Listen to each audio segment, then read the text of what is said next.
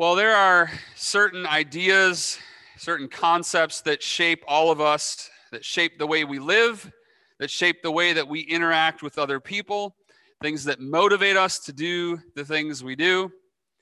And for me, especially in the context of ministry, there's one thing that has really been foundational to shaping the way that I think, the way that I pray, and the way that I preach. And that's this idea of communal or corporate identity versus individual identity. Thinking in terms of we or thinking in terms of I. And for me, my thoughts and my convictions were greatly shaped by living for nearly a decade in a culture that is much more collectivistic than individualistic. While we in the West are way more bent towards an individualistic approach to life and faith, there is still an unescapable reality that cultures and civilizations are always greater than individuals.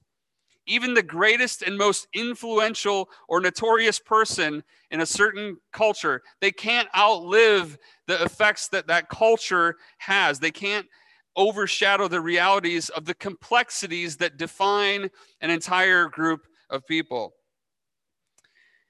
And there's this strange paradox that we're confronted with in our summer sermon series as we think about these things. We're looking primarily at Jesus and how he executes the offices, his threefold office of prophet, priest, and king. Now, in one sense, as we look at this, it kind of feels like an individualistic focus, right? We're talking about Jesus, we're talking about him as prophet, priest, and king. However, as we have already seen, the promises that are made to God's people in the Old Testament and fulfilled in Christ, these were made for a people in order to sustain, to encourage, and to motivate them to trust in the Lord with all of their hearts and to not lean on their own understanding. That people is the people of God. That is us. These promises were made for us. All these things that we're looking at referring to Christ, they're fulfilled in him, but they apply to us. So it is not this individualistic focus. So we need to understand this flow of biblical history. We need to understand how we fit into it if we are going to seek to live faithfully for God in our day and age. Now, I want to give us a couple categories to hang our hats on so that we can unpack what it means that Jesus Christ is our prophet as we've been anticipating and building up to these last several weeks. If you've been around here any length of time, you've heard us talk quite a bit about the already and the not yet. The already is things that have happened in the past or things that are our current reality, things that we are currently experiencing. And the not yet are the future things. They're the things that are to come that we have not yet experienced. So let's talk about this in terms of Jesus as our prophet. We've seen this in the past 2 weeks. 2 weeks ago in Deuteronomy chapter 18, we saw how God spoke through Moses and said that the Lord would raise up a prophet like him from among their brothers, and it is to him that they shall listen. So there was this forward-looking emphasis there. Last week, we looked at Jeremiah chapter 23, and we talked about the righteous branch that God promised to raise up. He was talking about raising up a king, and it would be a king who was unlike the shepherds of Israel, those who were being unfaithful. And we also saw how the Lord addressed prophets and priests as well through Jeremiah. And ultimately, it was pointing forward to this longing for the Lord to right the wrongs that were caused by the sins and by the unfaithfulness of Israel's leaders. So the question that we've been confronted with and that I will ask us again today is, to whom are we listening? To whom are we listening? And what type of people should we be in light of what we hear? So to whom are we listening, and what type of people should we be in light of what we hear? In other words, every moral ought, every question about right and wrong, what's pleasing to God or what's not pleasing to him, it's not asked in a personal vacuum. It's not just what should I do, but it's what should we do? I know I've been harping on this a lot this summer, but the the hashtag you do you or hashtag live your truth, these things are false. These things are not loving. It's not loving to say to someone, you do you, or live your truth. As Christians, it's you do what God commands, right? And you live God's truth. And far from being cold and oppressive, that's where true freedom is found. You do what God commands and live God's truth is actually freeing for people. The world wants freedom, right? But they're looking in the wrong place, and they're finding it in the wrong way because they're looking for their own individual needs, and they're looking for self-autonomy and doing whatever makes them happy. It's backwards. It's not where true freedom is found. This is what is true of us in Christ. We are freed from sin and death to obey God, to love him, to live his truth, and to walk in it, to hear our good shepherd Jesus' voice, the one who laid down his life for the sheep. That's us. He laid his life down for us so that we might live. And that's why we're here. That's what this is all about. So let's not miss the heart of the gospel as we unpack all of these beautiful truths of who Jesus is as our prophet, our priest, and our king. The approach that we're going to take today is a little bit different than what we normally do. I'm going to actually walk through a bunch of different texts in order to help us see more clearly how Jesus executes the office of a prophet in revealing to us by his word and spirit the will of God for our salvation. So the first place that I want us to turn is to the very end of the Old Testament, Malachi chapter 4. If you have the Pew Bibles, that starts on page 802 and then over to page 803.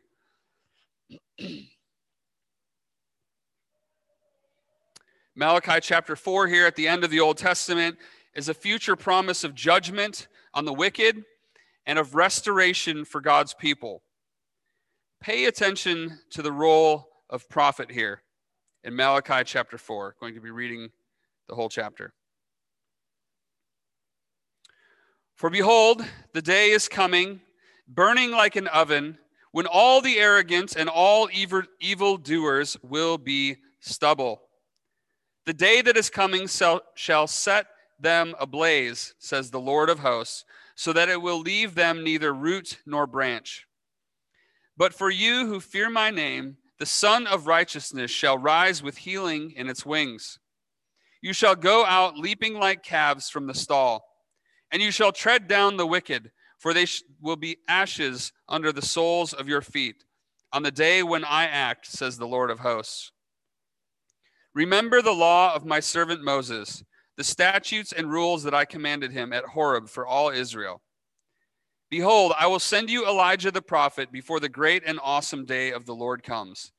And he will turn the hearts of fathers to their children and the hearts of children to their fathers, lest I come and strike the land with a decree of utter destruction.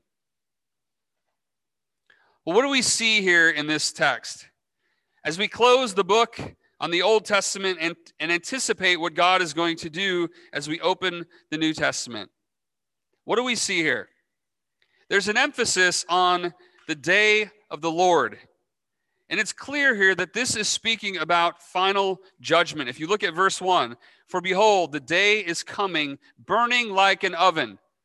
Definitely some clear parallels there between what Malachi is saying and what we see at the end in Revelation chapter 20, right, with the lake of fire. Then we see the promise of Elijah the prophet before the great and awesome day of the Lord in verse 5. This is a promise that God is going to perform the restorative work that he has promised to do in Israel. So that's what we see. Again, we've talked about this in the prophets, this cycle of judgment and restoration, judgment and restoration. The Old Testament closes with this word of judgment. Judgment is coming on the nations, but God is going to fully restore his people. Let's turn ahead to Luke's gospel, about 50 pages forward. Page 855 in your Pew Bible, Luke chapter 1. Luke chapter 1, verses 15 to 17 is the angel Gabriel's appearance to Zechariah in the temple, telling of John the Baptist's birth. We read, "For he will be great before the Lord, and he must not drink wine or strong drink, and he will be filled with the Holy Spirit even from his mother's womb. And he will turn many of the children of Israel to the Lord their God. And he will go before him in the spirit and power of Elijah to turn the hearts of the fathers to the children and the disobedient to the wisdom of the unjust, to make ready for the Lord a people prepared." Notice how the two testaments are tied together here with this theme of God restoring his people, of this prophet Elijah turning the hearts of the children to the fathers and the fathers to the children. So the anticipation is continuing to build, and the question is, what is God going to do for his people? Flip forward one more book to John chapter 1.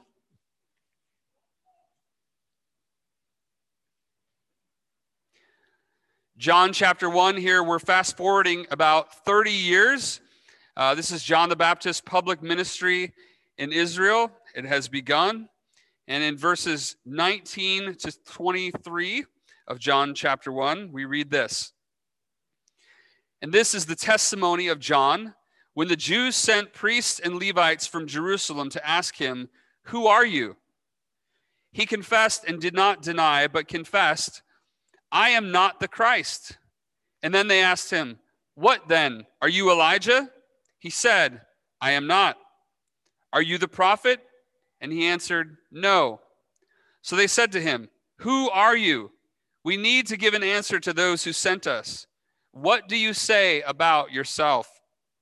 He said, 'I am the voice of one crying out in the wilderness, make straight the way of the Lord, as the prophet Isaiah said.'"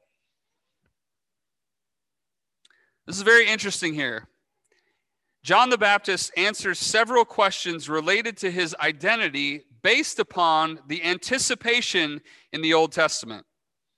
He tells them that he is not the Christ, first of all. Second, he tells them that he is not Elijah.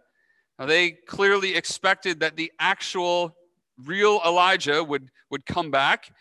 And there might be some confusion here because Jesus actually called John Elijah, but it was because John fulfilled this prophetic role here that we saw in Luke chapter 1 of turning the hearts of the children to the fathers and the fathers to the children. But clearly, John is not actually Elijah. John also says, "I am not the prophet." The question was, is John the prophet of whom Moses spoke in Deuteronomy chapter 18? He says emphatically, "No, I am not the prophet." What he does say in verse 23 is that "I am the voice of one crying out in the wilderness, make straight the way of the Lord," as the prophet Isaiah said. John is the preparer for the true prophet.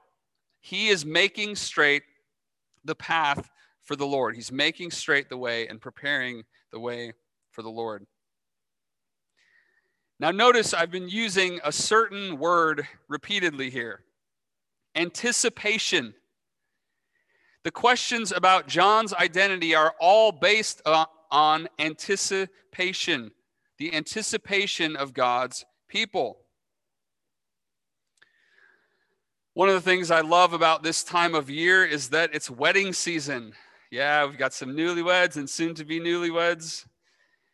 All about anticipation. And I love the different stages along the way, right? The dating stage. It's when is the ring going to get put on that finger, right? When is that engagement going to happen? And then the engagement stage. It's when we have to pick a wedding day, right? And we have to do all this preparation, and we got to figure out who to put on the list and who to leave off the list, and there's all this anticipation that goes into it, and it can be overwhelming. But for the soon-to-be bride and groom, it's so much more than just the details of the wedding day. It's an anticipation and a preparation for a lifetime together. Something that Lindsay and I love to emphasize in premarital counseling is this idea of preparing for a lifetime together. I mean, it's pretty obvious, right? But you're not just preparing for the wedding day, or you're not just preparing for like your first year of marriage. You're preparing for a lifetime together. And there's always anticipation. There's anticipation of your 25-year anniversary, maybe your 50-year anniversary. There's all these anticipations and these looking forward, these ideas of looking forward. And ultimately, all of that anticipation of the bride and groom points us forward to Christ, the bridegroom, and his church, the bride, which we'll come back to that idea in a little bit. So anticipation is a huge part of all of this. I think we've gotten a pretty clear picture from our last 2 weeks in the Old Testament and of the ending of Malachi and the descriptions here of John the Baptist. At the beginning of the New Testament, we've got a pretty clear picture of this idea of anticipation. Now we're going to actually fast forward a bit, and we're going to look at the first few verses of Hebrews. So you can turn to the book of Hebrews. It's on page 1001 if you have the P Bible.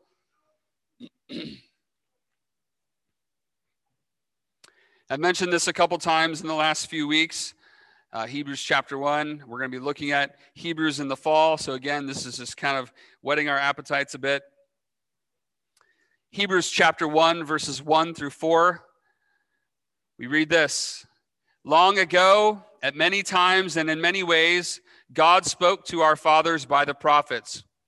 But in these last days, he has spoken to us by his Son, whom he appointed the heir of all things, through whom also he created the world. He is the radiance of the glory of God and the exact imprint of his nature. And he upholds the universe by the word of his power. After making purification for sins, he sat down at the right hand of the Majesty on high, having become as much superior to angels as the name he has inherited is more excellent than theirs. Now, I want us to notice a couple of things here that the author of Hebrews mentions as the groundwork is laid for the arguments about the supremacy of God's Son. First, there is an acknowledgement here, correctly, that God spoke long ago at many times and in many ways to their fathers by the prophets. Now, this goes all the way back to Abraham over 2,000 years prior. It includes Moses. It includes Elijah and Elisha, the miracle-working prophets and the speaking prophets. It includes the writing prophets, all those, when we talk about the prophets in the Old Testament, the Old Testament books, it includes all of those prophets. And the emphasis here is that God spoke by the prophets. They were his mouthpiece, and they communicated his truth to his people. Second thing to notice here is that there is a time shift from long ago to but in these last days. Now remember the text that we started with in Malachi chapter 4. What did the Lord tell his people in Malachi 4? He said, "Behold, I will send you Elijah the prophet before the great and awesome day of the Lord comes." So God's people were to be marked by their anticipation of the last days. And now we're told here by the author of Hebrews that we are in the last days and that God has now spoken to us by his Son in these last days. Third thing for us to notice is the superiority of Jesus to the Old Testament prophets. These descriptions here in Hebrews 1 at the beginning here are enough to make our brains explode. We can't even begin to fathom how great God's Son is. Listen to these descriptors. The heir of all things. He created the world. The radiance of the glory of God. The exact imprint of his nature. And he upholds the universe by the word of his power. Now just sit with each one of these things for 5 minutes and see if you can think worthy enough thoughts about Christ and his majesty based on these few descriptors here. I don't think we can even do that. He's so majestic and so glorious. So Jesus, he has spoken to us in these last days as our prophet. and he has made purification for our sins as our priest. Finally, he sat down at the right hand of the Majesty on high as our King. Again, since our focus is on Christ as our prophet here, let's consider how God has spoken to us in these last days through his Son. Again, the answer to the catechism question for today is very helpful. Christ executeth, present tense, Christ executeth the office of a prophet in revealing to us by his word and spirit the will of God for our salvation. That's what he's done. He's already has done that in the past tense in his earthly ministry. He does it in the present tense, in the here and now, as we hear his word and as we worship him by the power of the Holy Spirit. And in the future tense, he promises to continue to do this. He promises to continue to reveal to us by his word and spirit the will of God for our salvation. So let's look at some examples here from Jesus' earthly ministry that will help us to better understand how he executes his office as a prophet. Now, you don't have to turn here, but you can if you want. There are a few examples from Luke's gospel. We should be somewhat familiar with this as we've spent a long time going through Luke's gospel. But pay specific attention here to the role of the Word and the Spirit in Jesus' ministry as prophet. In Luke chapter 4, I mentioned a few of these examples on Friday night at the summer conversation. Luke chapter 4, just before Jesus begins his public ministry, he's led by the Spirit into the wilderness where he's tempted for 40 days by the devil. And how did he overcome those temptations? What did he do? Quoted scripture, right? It is written. And we also discussed at our summer conversation how Jesus actually never said the words, "Thus saith the Lord," before he said anything, because everything that he said as our prophet, as God incarnate, was the word of the Lord. Jesus never had to say, "Thus saith the Lord," because everything he said was the word of the Lord. Thanks be to God. Then following the temptation in the second half of chapter 4, he's in Nazareth in his hometown. He stands up in the synagogue to read from the scroll of Isaiah the prophet in the synagogue. And this is what he reads. "The Spirit of the Lord is upon me, because he has anointed," okay, if you've been reading Belcher's book, he's been talking about this, how prophets, priests, and kings were all anointed in the Old Testament. They were all set apart as holy for the ministry that God had called them to do. So Jesus says, "The Spirit of the Lord is upon me because he has anointed me to do what? To proclaim." 3 times. He says, proclaim good news to the poor, proclaim liberty to the captives, proclaim the year of the Lord's favor. That's the work of the prophet, to proclaim, to speak God's word, to say what he has to say. So he's the anointed one. He's the one who proclaims God's word. Then he rolls up the scroll and he says, "Today this scripture has been fulfilled." That's a prophecy word. This scripture has been fulfilled in your hearing. And when we looked at this passage quite a while back, we talked about how this scene here is paradigmatic. It's a big word, but this gives us the paradigm. It gives us the framework for all of Jesus' ministry. This is setting the stage for what he was going to do, coming to set the captives free, coming to be the prophet who would speak the word of God. And when he does that, this claim that he makes here, when he says this is fulfilled in your hearing, it actually causes those in the synagogue eventually to attempt to kill him, right? They drive him out to the edge of the city and they want to throw him off the cliff, but he escapes. So the recognition of who Jesus is as the promised prophet, like Moses, it increased during his ministry. There were kind of little tidbits, little snippets of it. When he raised the widow's son from the dead in Luke chapter 7, in front of this great crowd, we read that fear seized them all, and they glorified God, saying, "A great prophet has arisen among us, and God has visited his people." And that's a fulfillment going back to Luke chapter 1 with the promise that God would visit his people. So again, there's this continuing anticipation. There's this continuing building of who Jesus is and what he's doing as God's prophet. But as we know, the reception to him and to what he did was not always positive. Jesus knew that he came to be rejected and despised like Isaiah had promised. In Luke chapter 13, when Jesus laments over Jerusalem as the city that kills the prophets and stones those who are sent to it, he told them that it cannot be that a prophet should perish away from Jerusalem. Now, he was talking here about the cross. I want us to focus our attention for a few minutes here how the cross of Jesus is actually a huge part of his ministry as prophet. Not just as priest, the cross is a huge part of his ministry as prophet. I sent an email out earlier this week with a recommendation for a newly published book on prophet, priest, and king. It's called Man of Sorrows, King of Glory: What the Humiliation and Exaltation of Jesus Mean for Us, by John T. Rhodes. That's the quote on the cover of the worship guide, is from that book.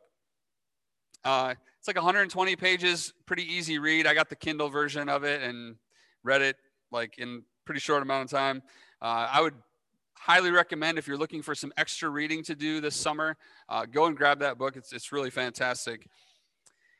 And one of the things that really struck me is in the chapter on Jesus' humiliation as our prophet, he ends the chapter with a section called The Cross as Pulpit. The cross as pulpit. That's a little bit of a longer quote here, but stick with me.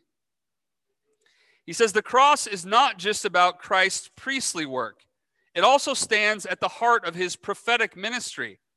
The cross preaches to us. The cross is Christ's pulpit. Of course, the cross preaches to us of the love and justice of God and of the unflinching desire of Jesus to save us. He says we'll speak more of this in the following chapter. But here, let's focus on how at the cross, Christ sets us an example, laying down his life that we might live. Although our lives and deaths obviously don't atone for sin as his does, his death is still a pattern for us.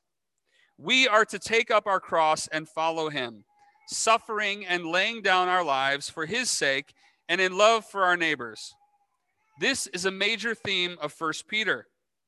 The apostle encourages Christians to endure suffering and remain godly, however unjustly they are treated. Why?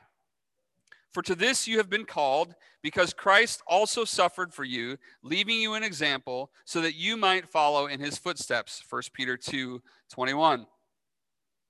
Rhodes continues. In fact, the cross is meant to completely reshape how we see the world.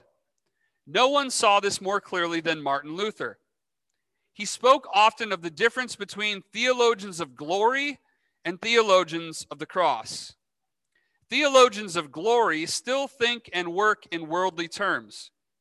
God is to be found in might and majesty, power and glory. Theologians of the cross realize that when God was acting most powerfully in history, all one would have seen was a naked Jewish man being crucified on a hill outside a relatively unimportant provincial city. There was no outward glory, no angel choir, no triumphant display. Yet that cross was the ultimate revelation of the power and wisdom of God. The cross teaches us not to think as human wisdom teaches. A theologian of glory might reason that because God is great and mighty, the way to heaven must be to become great and mighty too, lording it over others. The theologian of the cross understands that greatness in this kingdom is found in humility and service. This has much to say to our understanding of church. Theologians of glory will naturally want a church that impresses the world.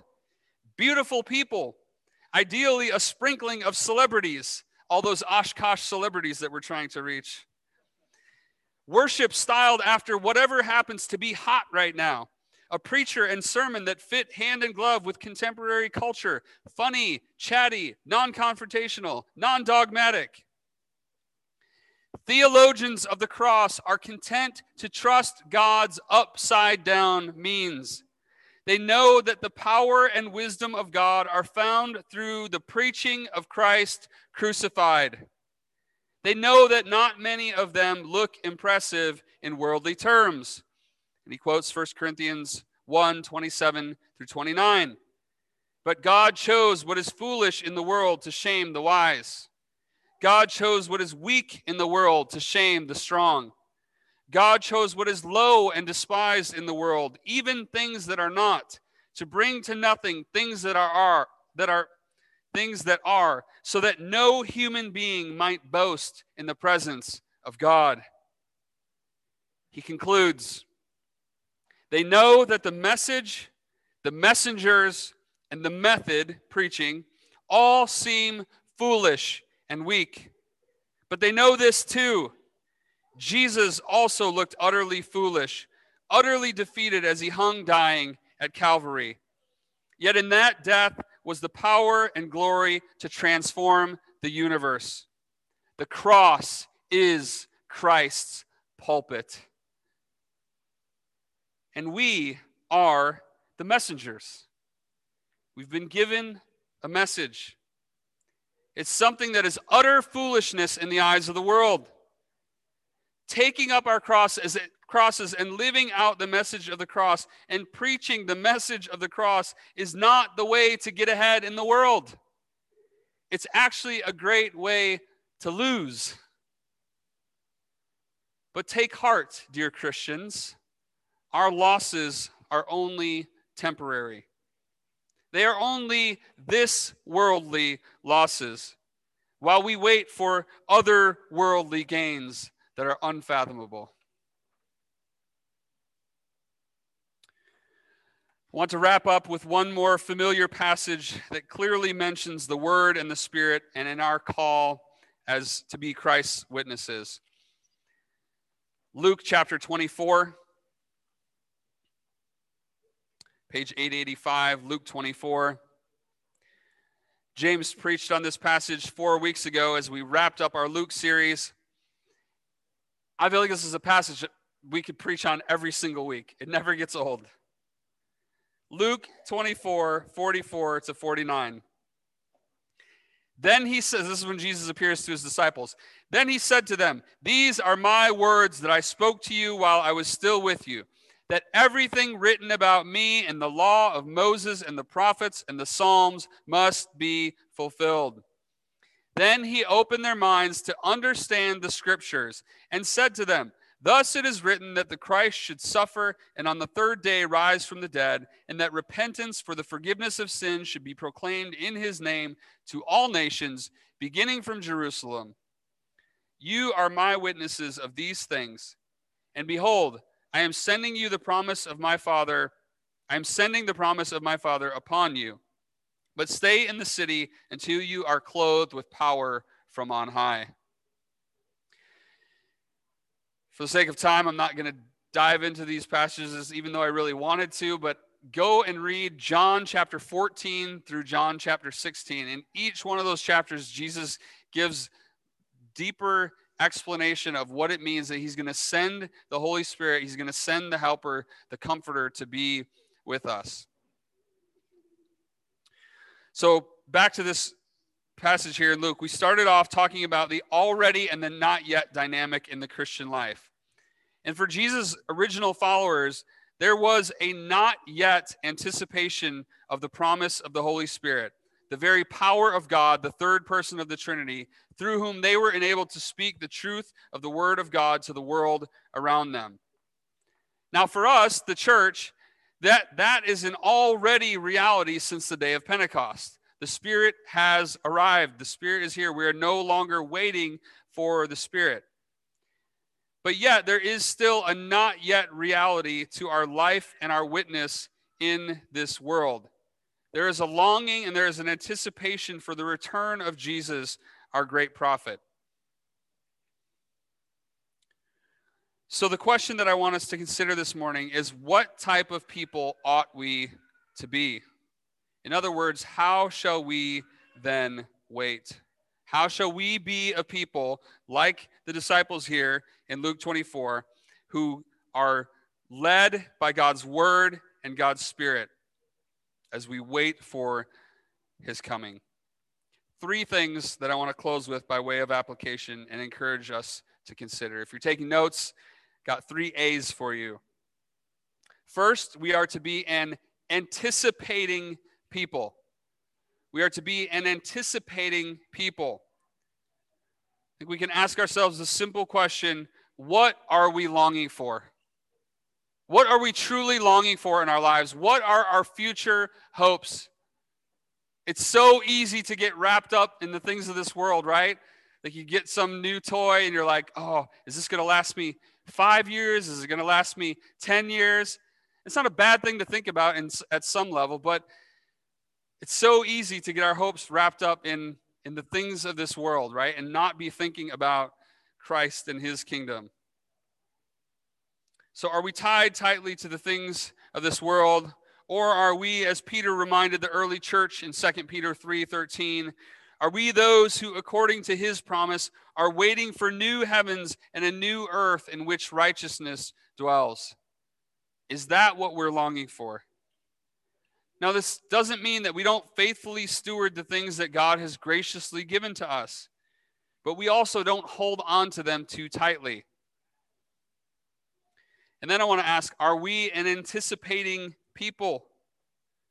Let us also ask ourselves, does the way we live our lives communicate to the watching world that our hopes are not in the shallow promises that this world has to offer, but that our hopes are in Christ, who promises to never leave us and to never forsake us, who by his word and spirit continues to lead us and guide us and protect us and provide for his bride, the church, in which we are so blessed to find our place of belonging. So we are an anticipating people. Second, we are to be an awakened people.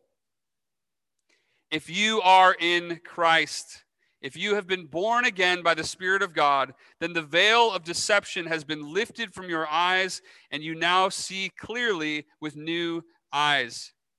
You have been awakened to the truth of the gospel, and there's no turning back to the trivial things that the world attempts to offer you. So the question that we must ask ourselves, are we seeing daily with new eyes that we've been given by Christ? And are we living in light of what Christ, our prophet, has revealed to us by his word and spirit? This must inform the way that we engage the world around us. We haven't been given new eyes to see just so that we might see. I love the end of the book of Acts when Paul recounted his conversion in Acts 26 to King Agrippa. He recounts how Jesus told him that he had delivered him from the Jews and the Gentiles to whom Christ was sending him. He says, to open their eyes so that they may turn from darkness to light and from the power of Satan to God, that they may receive forgiveness of sins and a place among those who are sanctified by faith in me. Are we likewise living as a sent people, called by God, to be used by God to open others' eyes so that they might see Christ and likewise be forgiven? Now, clearly we know when we read this that it's not our job to do that, right? It's not our job to save people. And we see this in our last part. Thirdly, we are an ambassadorial people. So we are an anticipating people, an awakened people, and an ambassadorial people. Ambassadors are sent with the authority of a president or of a king to communicate the words of the one who sent them. Christians, we are a sent people. We are ambassadors for Christ. If you are a Christian here today, then you are a part of Christ's mission to spread the gospel to the nations. And you don't have to go across the world to do that. I did that, and I don't have any bigger notches in my belt than any of you do because of that. Because you are called to minister where you're at and to simply go across the street and share the good news of the gospel with your neighbors, which I'll tell you is a heck of a lot harder than striking up a conversation with a taxi driver who just wants to talk to you because you're a foreigner and will talk to you about Western religion, right? It's a heck of a lot harder here when people are like, Been there, done that, right? I don't want anything to do with you judgmental Christians. It's a lot harder. I need this reminder as much as any of you do. We have been given the Great Commission. We've not been given the average commission, right? It's the Great Commission. It's great because the content of our message is great. Christ is our prophet, and he is a great prophet. And in order to experience and to share that greatness with the world, we need to seek to be more and more captivated by our Savior every day. Guys, this is really hard work, but it's worthy work. It's a pursuit that is worth our time and our energy, and we need God to help us in that pursuit. May he give us ears to hear and eyes to see Jesus as he reveals to us by his word and spirit the will of God for our salvation. Let us pray.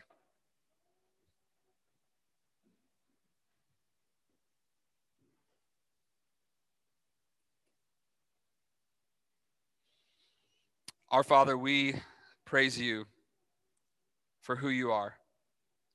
We praise you for your mercy and your grace. We praise you for your steadfast love and your faithfulness. We praise you that you have not turned your back on your people. God, even when we walked in sin and rebellion, you pursue us.